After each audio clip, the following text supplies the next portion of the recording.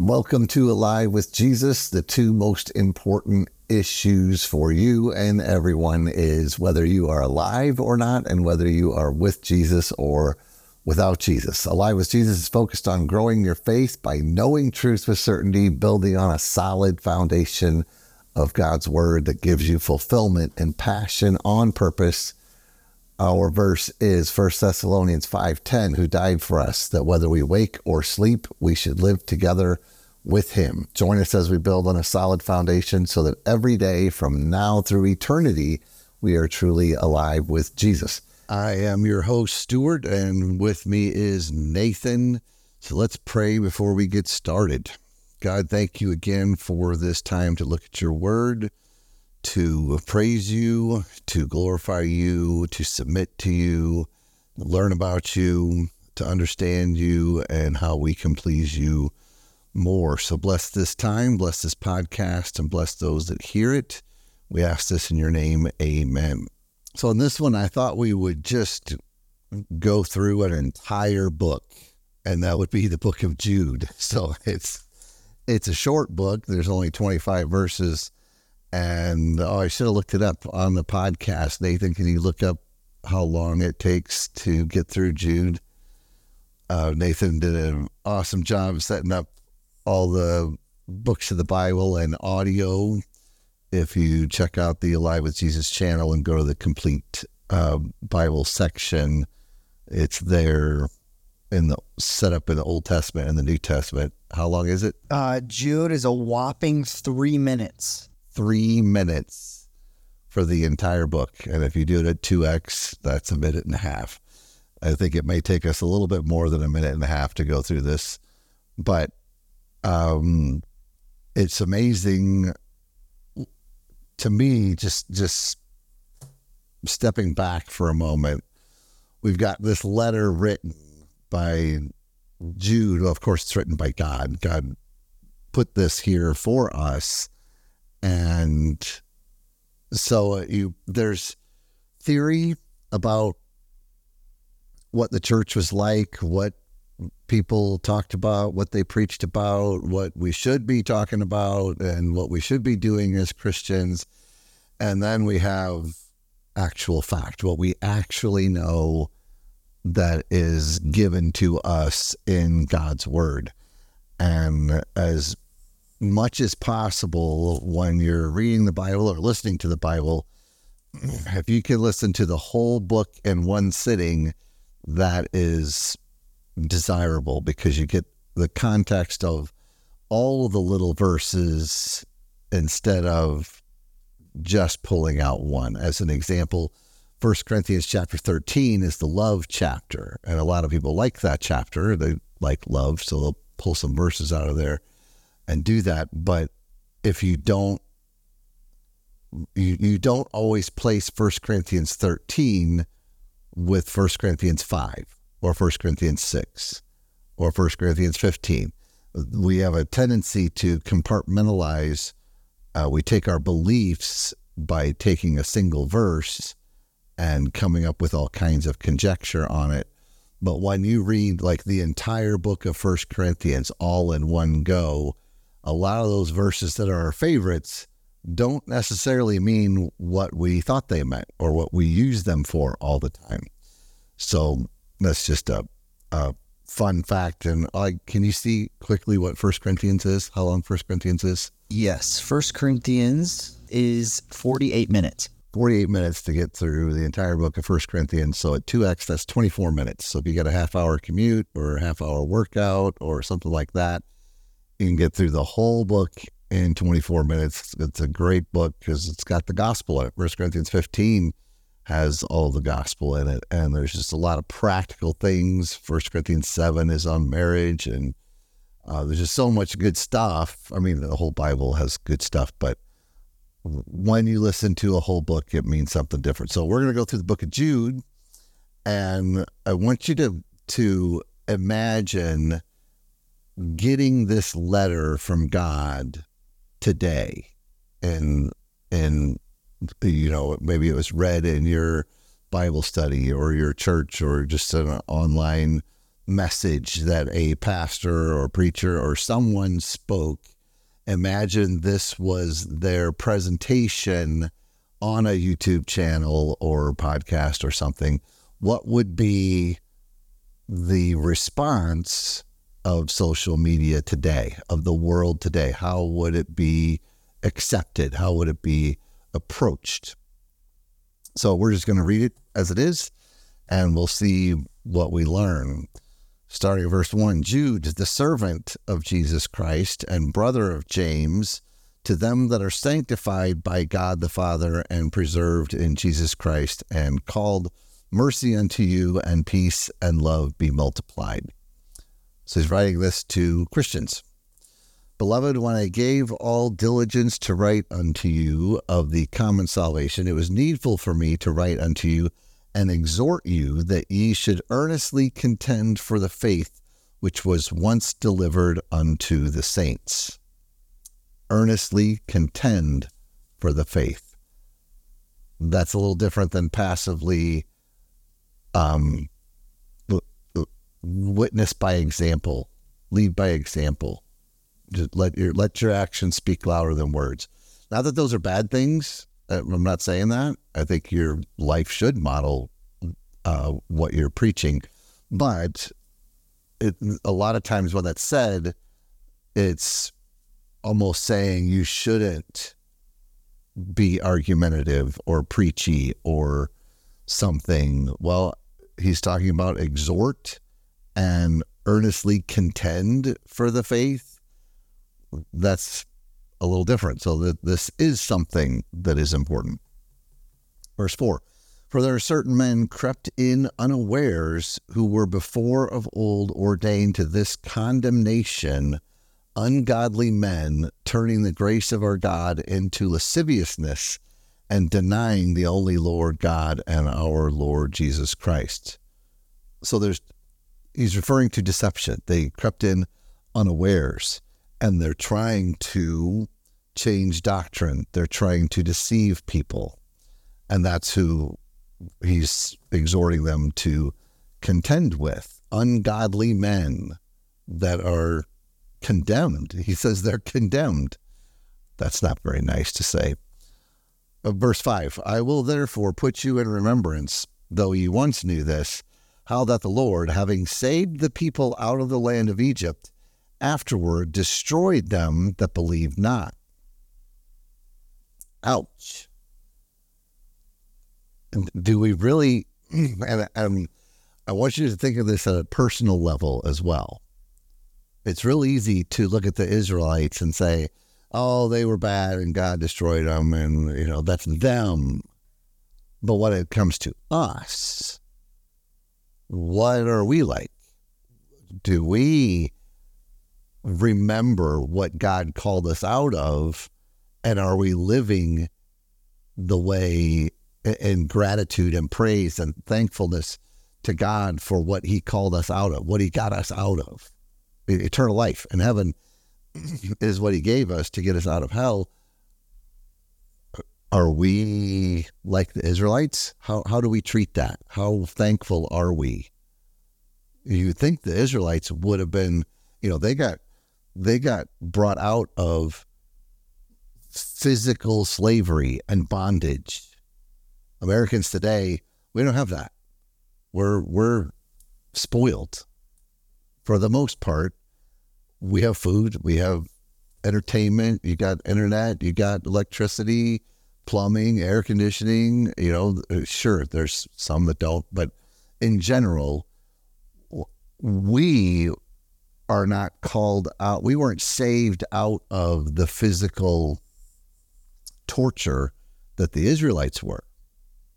And yet, when you think about it, this is God, this is scripture here.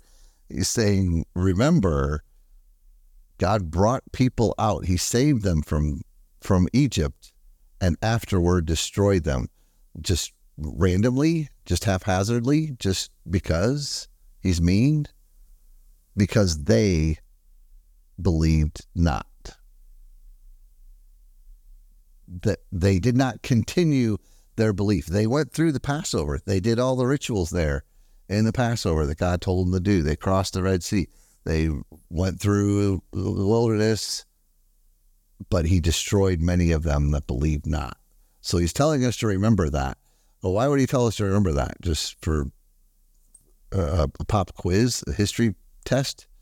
It's to remember what God is like.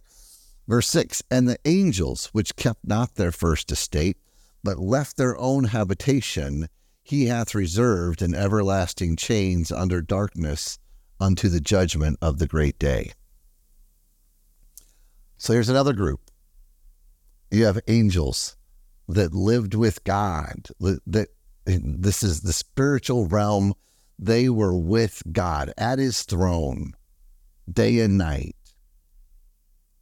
Have you been there? I haven't. I haven't seen it like they've seen it. I didn't experience God face to face like they did. And Satan deceived a third of them and took them out. And well, what did God do when they deceived? That he's like, oh, you guys, come on, stop doing that. Just, I'm going to put you in timeout for a little bit. And now you can come back, and now everything's good. Is that what God did to the angels? No. They followed Satan, and he sent it. Reserved in everlasting chains under darkness, unto the judgment of. I don't want that. And we think, are we so proud to think Satan can't deceive us? If he got a third of the angels in God's presence, in the spiritual realm, if he deceived a third of them, you're telling me, we're good. He can't touch me. He can't deceive me. I'm just going to be good. I'm going to be nice. And that's all I got to do. I'm not sure.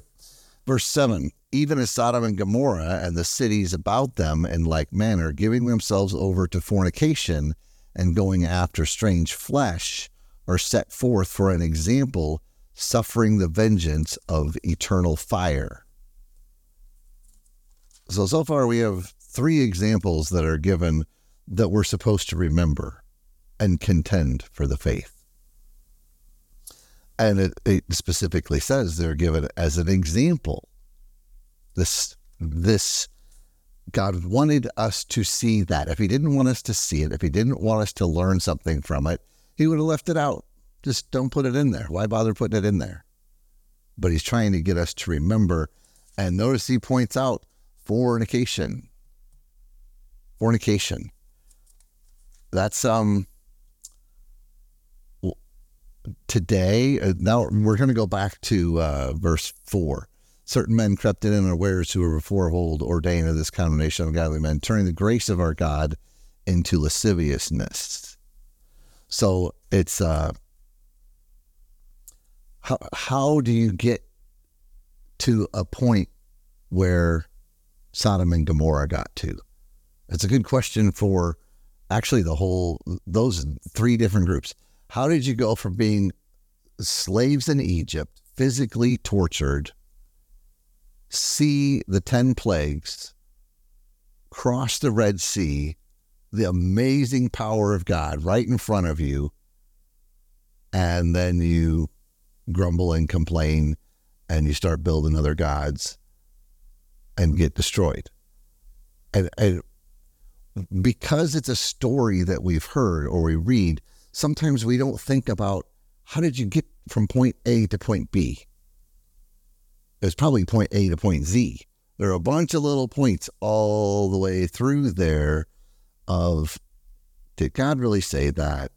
Does God really love you if you're out here in the wilderness? Or if God really loved you, he would have just transported you immediately to the promised land. If God really loved you, you would have given you more than this manna to eat. If God really, it's little by little by little by little. And finally, there's the point of no return. Same thing for the angels. Did Satan, did that just happen? Now, some of this, I grant you, is conjecture. I'm trying to help you think about life and God. This is things that I think about for me when I look back at my life and some of the stupid, wicked things that I did. How did I get there? How did I do that?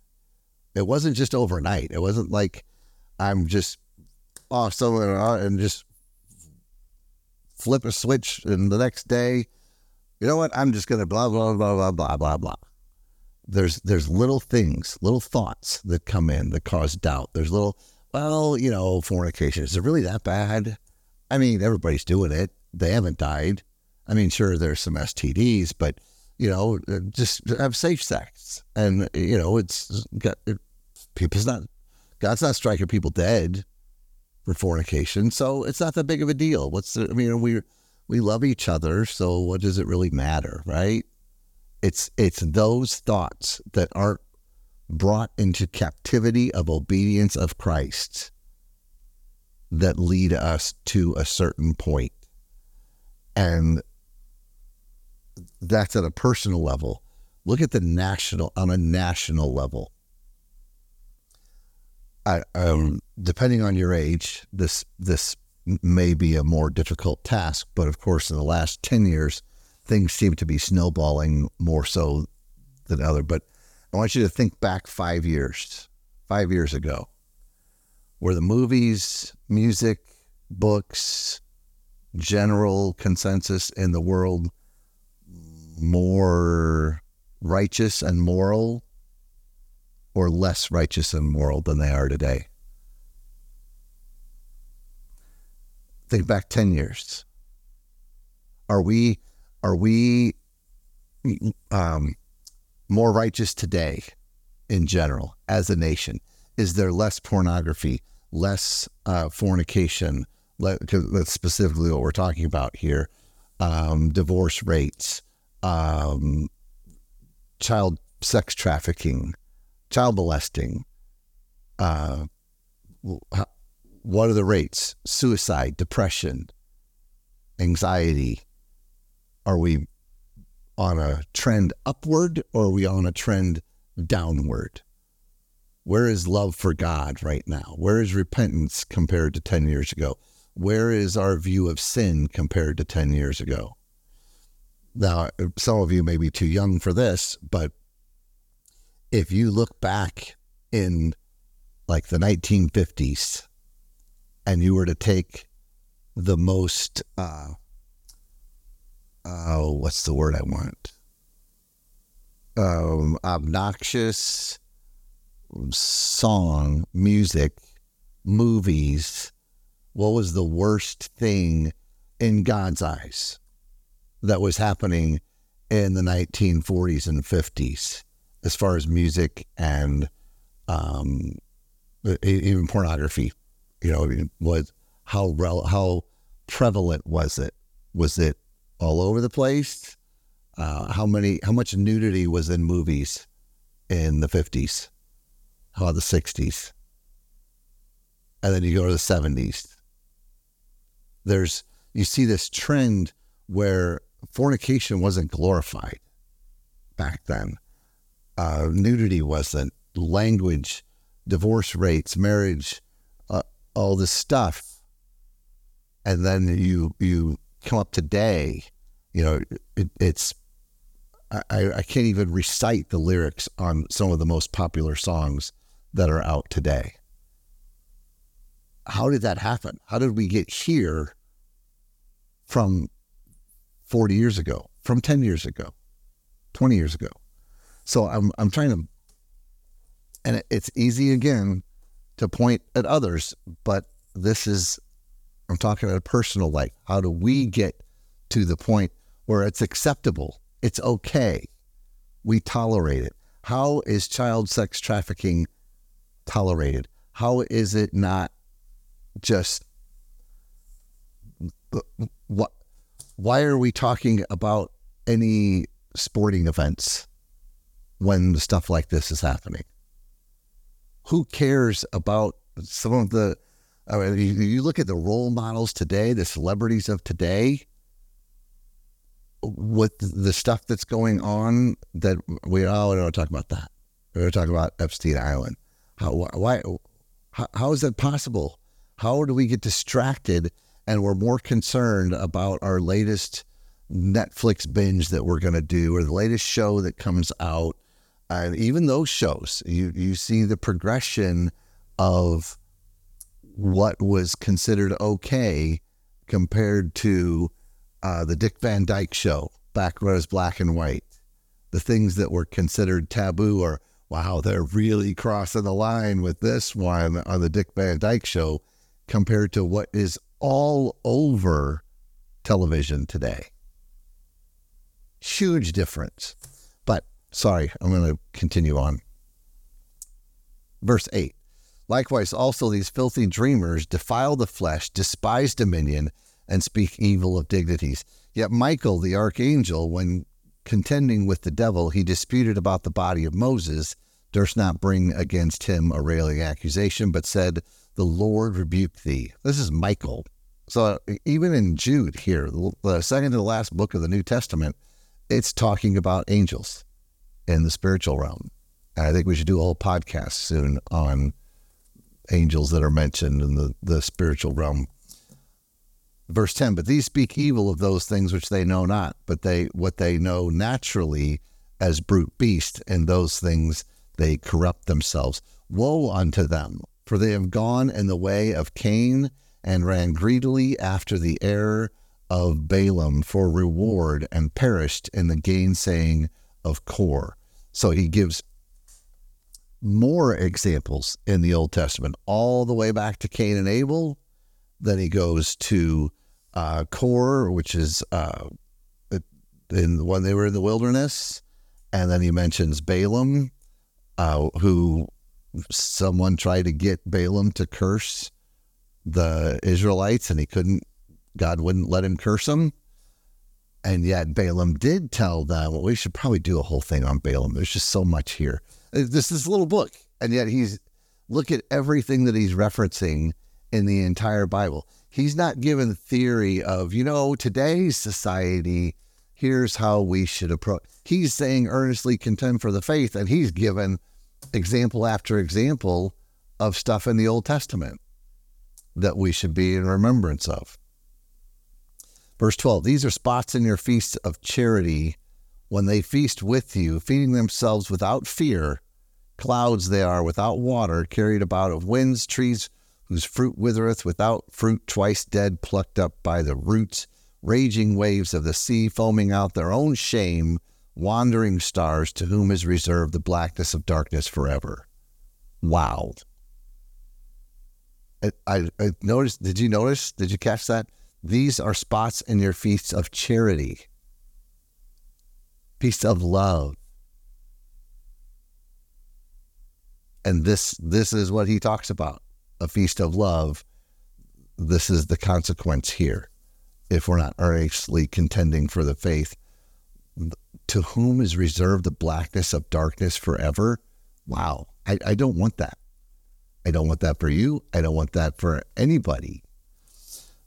Verse 14, and Enoch also, the seventh from Adam, prophesied of these, saying, behold, the Lord cometh with 10,000s of his saints to execute judgment upon all, and to convince all that are ungodly among them of all their ungodly deeds which they have ungodly committed, and of all their hard speeches which ungodly sinners have spoken against him. You got the word ungodly 4 times. Is it 4? Like 4 times in there. And what was the last time you heard people today talk about ungodly? It's not discussed. But Enoch prophesied, that means it's going to happen, that the Lord is going to come with 10,000s of his saints to execute judgment upon the ungodly. When do you hear about that? That's what's coming. And then you read Revelation, the very next book, and it's all through there. I don't want that judgment on me or anyone else. So I better find out what God considers ungodly. Verse 16, these are murmurers, complainers, walking after their own lusts, and their mouth speaketh great swelling words, having men's persons in admiration because of advantage. Wow. Do we have any complainers in society today? With everything we have, it's like all social media is murmurers, complainers, walking after their own lust mouth. So, sorry, and having men's persons in admiration because of advantage. The role models that we have are not the righteous, godly people doing right. It's athletes, singers, actors. Why? What did they do? I'll continue. Verse 17. But beloved, remember ye the words which were spoken before of the apostles of our Lord Jesus Christ, how that they told you there should be mockers in the last time, which should walk after their own ungodly lusts. These be they who separate themselves sensual, having not the Spirit. But ye, beloved, building up yourselves on your most holy faith, praying in the Holy Ghost, keep yourselves in the love of God, looking for the mercy of our Lord Jesus Christ unto eternal life. And if some have compassion, making a difference, and others save with fear, pulling them out of the fire, hating even the garment spotted by the flesh. That view of sin is not what we have today. Today, the view of sin is, oh yeah, I'm sorry, God. It's, but God's love, so he forgives me. Let's go on. It's just a very different mindset than what Jude is telling us. But he's telling us this is what it's going to be like in the last days. Now, and I like in verse 22 and 23 how it's like, and of some have compassion. So there's times when you have compassion, but others save with fear, pulling them out of the fire. So it's not always one way. You have to look at the person, the spiritual battle that is happening, but recognizing it's still ungodly deeds that are happening. Verse 24, now unto him that is able to keep you from falling and to present you faultless before the presence of his glory with exceeding joy, to the only wise God, our Savior, be glory and majesty, dominion and power, both now and ever. Amen. Notice verse 24. Now unto him that is able to keep you from falling. You're not supposed to try and do it on your own. If you try and do it on your own, you're going to fail. When we are weak, he is strong. This is why it's a daily thing for getting that armor on, armor of God, and examining yourself daily to see if you're pleasing God. And notice, is able to keep you from falling and to present you mostly good, present you where your good outweighs your bad by at least 1%, present you all made up and filtered with the social media filters and makeup and everything else. Make sure you got your good fashion. Is that what it says? Present you faultless before the presence of his glory with exceeding joy. Throwing joy in there, I thought was also interesting. This is our joy. This is what we're supposed to be living for. This is what brings us joy, is being faultless before the presence of his glory. The joy of the Lord is my strength. It's me making God happy because of living for him, not living for somebody else, not living so I can be like a celebrity, not trying to live by the world's standards, not defining life by the world's standards, not measuring success by the world's standards. And it's to have him keep us from falling, to present us faultless for him. That's our goal. This short little book has, just to me, brought out so many things. He like gives an entire review of the whole Bible, from Cain and Abel to the Israelites, the angels, Sodom and Gomorrah. He talks about Balaam. He talks about Corey and and Enoch. He hits on so many stories that hopefully you recognize some of those stories. And if not, I would recommend going through the Old Testament books on the audio podcast that we have at 2x. You can get through them really fast. So I hope this is helpful. Any comments, Nathan? Anything that stood out to you on those? No, the cool thing that I love about this is that there are so many references in my Bible, my study Bible, of so many verses throughout the New and Old Testament.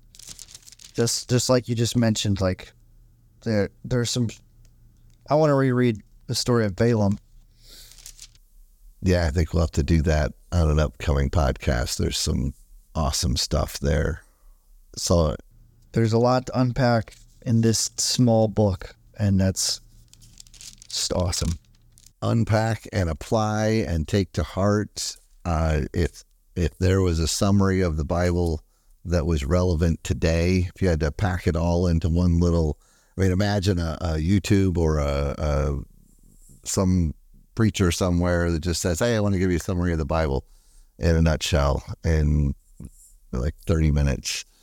And it was this. What do you think the response would be of this kind of sermon today? It would be, that was offensive. That's everything, like I said in the verse, complainers and murmuring. And so the deception is here. He's warned us. He's told us. It's obviously a high-level overview, but it certainly pinpoints some really specific things that we can see happening today. So is the Bible relevant today? Yeah, it is. This letter could just as easily, if not more so, be written to the church today as it could have back then. So I would